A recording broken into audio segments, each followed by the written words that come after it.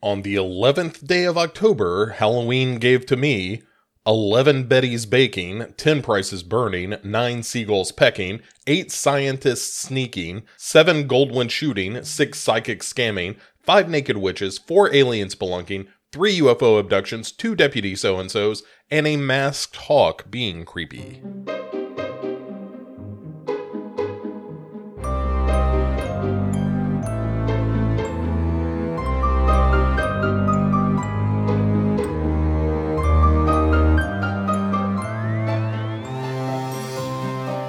Hey there, everyone. Welcome to another edition of the 31 Days of Halloween. This, of course, is October 11th, which makes it a beautiful Tuesday. I hope your Tuesday is going exceptionally well. It is the day after my birthday, and so banks are open again. You'll be able to do the shopping that you need to do. So all of that is good. As you listen to this, I am somewhere in the Bahamas.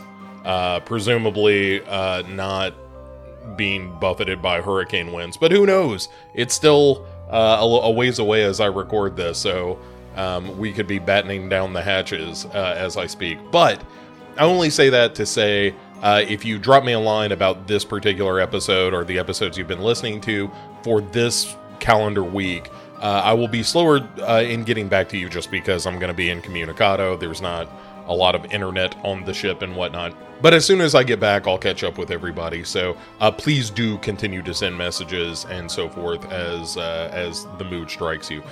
Today, we've talked about this before, that all of these movies fall into one of three categories. There are the movies that I love and wanted to watch again. There are movies I haven't seen in a long time and kind of wanted to reevaluate or re-experience. And then there are the movies like this one that are gaps in my cinematic knowledge. And who would have believed that I had never seen Whatever Happened to Baby Jane? But I never had. It was just one of those things that I'd always missed. And I think I avoided it a little bit because it was over 2 hours long. And I wasn't sure that I was really down for this kind of movie. And then, of course, you watch it and you're like, oh, right, of course, this is a classic of cinema and it's terrific. And I was a real dumb for having avoided it in the past.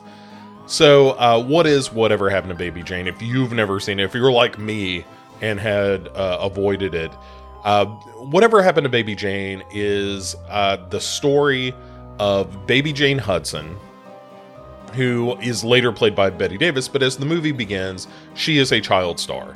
And it's sort of that vaudeville era of performing, where she's on a stage and she does some dancing and she sings a song, and especially this really creepy song that you sing to a dead father. I'm writing a letter to Daddy. And she is also kind of terrible. She's just an awful kid because she was raised on the stage and she's the star and, you know, is quick to remind her parents that they wouldn't have anything if it weren't for her. Like, she's just awful. And living in the shadow of Baby Jane is her sister Blanche, who will later be played by Joan Crawford. And Blanche is, you know, certainly put upon by Baby Jane. It tries to be a good sister, it seems. And then as they get older, the fame sort of subsides for Baby Jane, right? Like, a little girl singing and dancing only goes so far, and the child has to grow up, and then what happens? But because they have this entree into the world of entertainment, they both get jobs acting, both Blanche and Baby Jane. And Blanche, it turns out, is a great actress. And so as Baby Jane's star fades, Blanche finds success in the cinema and is considered a very good actress. And then one night everything changes when at a party there is a horrible accident in which a car strikes Blanche and leaves her in a wheelchair, and she ends up having to leave the world of entertainment. And so you flash forward to where most of the movie takes place, which is in the more recent future. I mean, obviously this movie is 60-ish years old at this point, but in the present day of the time. And Baby Jane has been tasked with taking care of her sister Blanche. And they live in this old house, and Baby Jane is pretty clearly off her rocker right away. She just absolutely tortures Blanche. You know, she resents her sister for having been successful she resents the world for having abandoned her. It's just a nightmare scenario where Blanche is completely dependent because she is on the second floor of this old house in a wheelchair with only her sister to care for. And Baby Jane is absolutely bananas and will do things like the thing that you probably associate with whatever happened to Baby Jane, if you're like me, is the fact that at one point Baby Jane cooks a rat for her to eat. But a lot of times it's just her like leaving Blanche alone and not feeding her at all. And during the course of all of this, Baby Jane is trying to stage a comeback by hooking up with this local piano player, as played by Victor Buono, who you may remember as King Tut from the Batman 66 series, if anything. But Baby Jane wants to reclaim her stardom. And Victor Buono is just a low-rent musician who is looking for a meal ticket.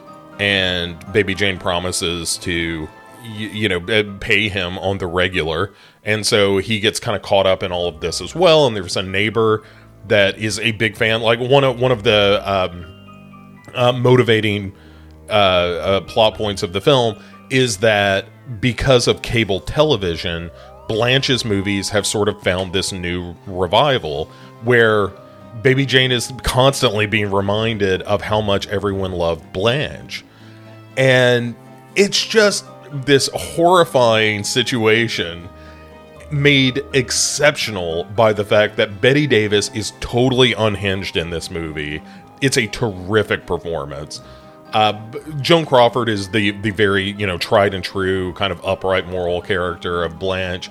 Although we may learn through the course of the film that maybe she's not as innocent as all of that. But it's a wonderful like two-hander of a story.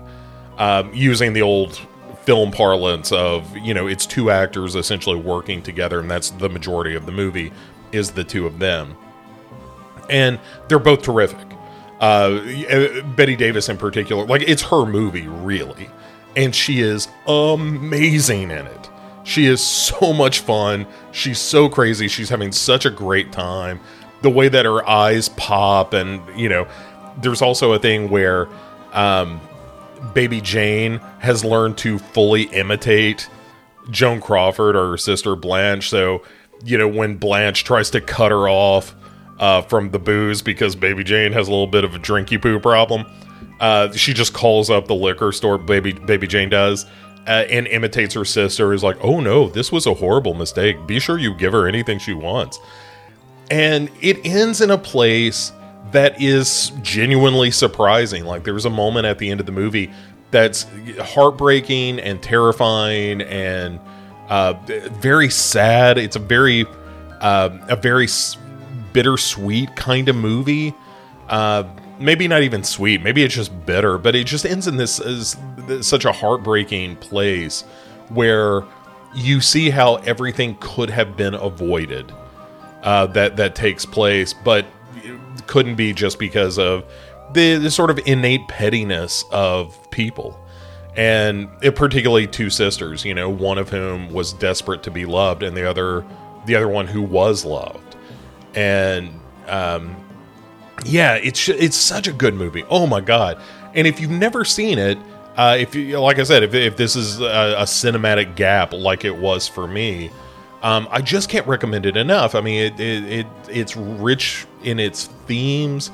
The performances are outstanding, even though, it's a hair over 2 hours. It really zips by because you're just so caught up in how good Bette Davis in particular is in this movie, and very funny at times. Like I said, she's having fun with the role, and so when she is particularly spiteful, it's really a good time.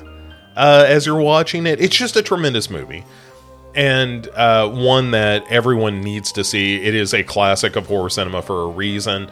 It is, is it truly scary? Maybe not, but it's scary in the way that like Misery is scary. In fact, as I was watching it, one of the things I kept coming back to was this. I don't know that Misery would exist if Whatever Happened to Baby Jane did not. That Stephen King is obviously pulling from this movie for Misery. There's just a lot of stuff in it that whether it's being confined to the wheelchair and trying to escape, sort of the crazy caretaker. It's really all there. So if you want to see Misery before Misery happened, Whatever Happened to Baby Jane is kind of that movie. So I'll leave it there. If you haven't seen it, you absolutely need to. The Robert Aldrich is the director of the film. Also directed a number of terrific movies, including The Longest Yard, which is one of my personal favorites. Also did The Dirty Dozen. So he was kind of a director of crowd pleasers. If you've years ago, Duncan and I talked about a movie with Burt Lancaster called Lozano's Raid that he directed as well. He also did Hush Hush, Sweet Charlotte, which is in the same vein, and another personal favorite of mine, The Flight of the Phoenix, with Jimmy Stewart. He did the classic noir film Kiss Me Deadly. So you could do worse than to just roll through the filmography of Robert Aldrich. He's a tremendous director and directs the hell out of this movie too. So it's really, really good. Just a fantastic movie. So enough about that. Tomorrow we have another classic horror film, one that I also had not seen until doing these recordings. So we're gonna get into some Giallo finally, and that'll be a good time. Oh boy, this is gonna be a good one. I think you're gonna enjoy it. Okay, so if you were listening to this on the Dark Parade feed, be sure you're subscribing to the Legion Podcasts feed on the podcast catcher of your choice, and likewise, if you're a subscriber to the Legion Podcast feed, hop over to the Dark Parade, which is the show that I do on the weekly, except of course for this month, where there is one of these dropping every single day. And then once I get back in town, we'll do some more business as Halloween approaches, so have no fear. All right, I think that is going to do it for this time. Thank you so much for listening. Be sure to drop a line. I almost forgot to mention this. If you want to go over to legionpodcasts.com, every post for the 31 days of Halloween is going to have links to where you can subscribe to the Legion Podcast feed, but also there are links to the social media stuff. Kevin's doing a great job with Facebook and Twitter and Instagram and that kind of thing. But if you hit the Discord link, that'll take you to the Legion Podcast server, and that's where I'm most active. So if you're listening to this, drop by the Discord server. There we can talk about these movies in more detail, and I would love to. I'm very excited to hear what you guys think about these films. So all right, that's it. Have yourselves a very spooky Tuesday. I will be back tomorrow with a new movie. Until then, enjoy the spooky season, folks. It's only going to get better from here. See you tomorrow.